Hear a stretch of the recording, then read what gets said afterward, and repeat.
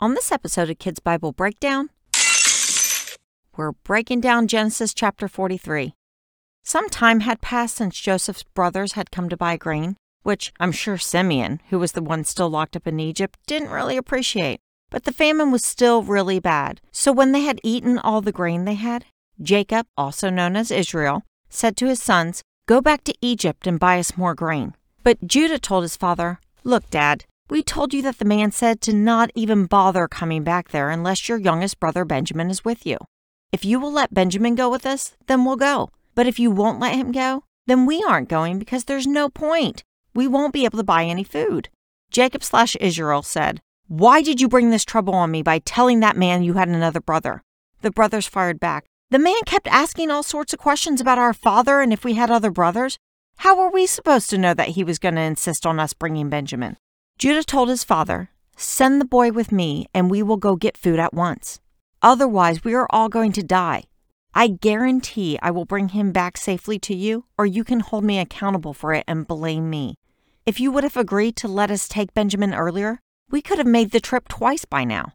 Jacob/Israel responded, "If this is the way it must be, then do it. Take the boy. Take some of the best products our lands have to offer, some balm and some honey, some spice and some myrrh, some pistachio nuts and almonds, and give them to the man in Egypt as a gift. Also, take double the amount of silver with you so you can give back the silver from last time. Maybe they made a mistake by putting it back in your bags with the grain.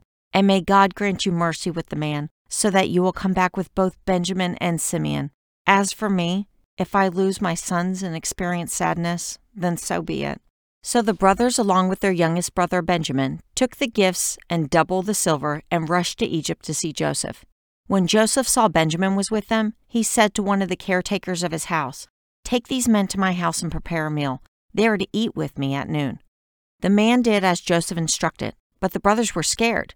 They thought that Joseph was bringing them to his house so he could attack them and take their belongings and turn them into slaves.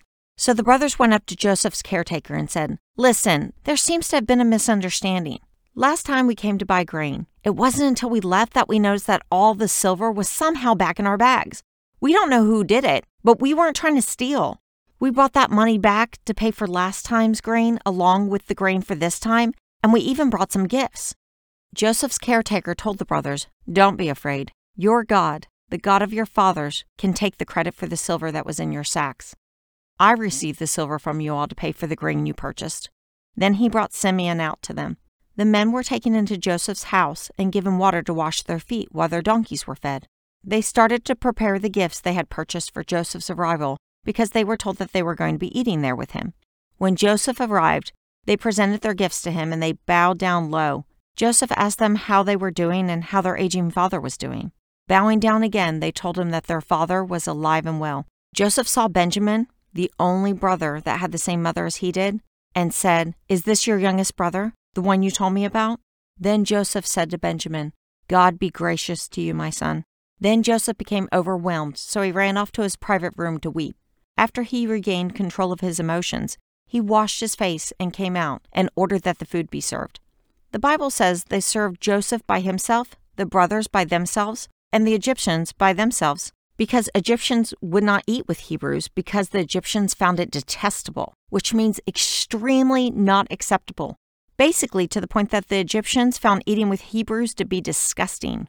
Kind of interesting, since that Hebrew is the second in command of all the land and has the power to basically put any other Egyptian to death or in jail. Guess that's one way God helped keep Joseph humble in his powerful position. The brothers were amazed when they realized that they were all seated in their birth order from oldest to youngest. When Benjamin was served, he was given 5 times more food than anyone else.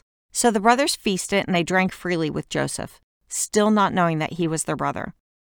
It's a little confusing when the Bible keeps jumping back and forth between the names Jacob and Israel for the same man. Some believe that the name the Bible uses for him lets us know what was going on in his heart at the time. When the Bible calls him Israel, he is trusting in God and putting forth more effort to seek his will.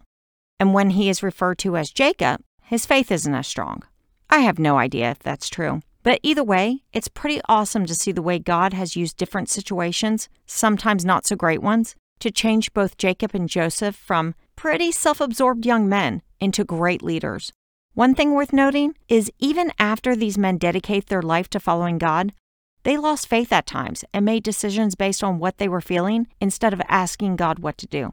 In other words, they still messed up, just like we are going to.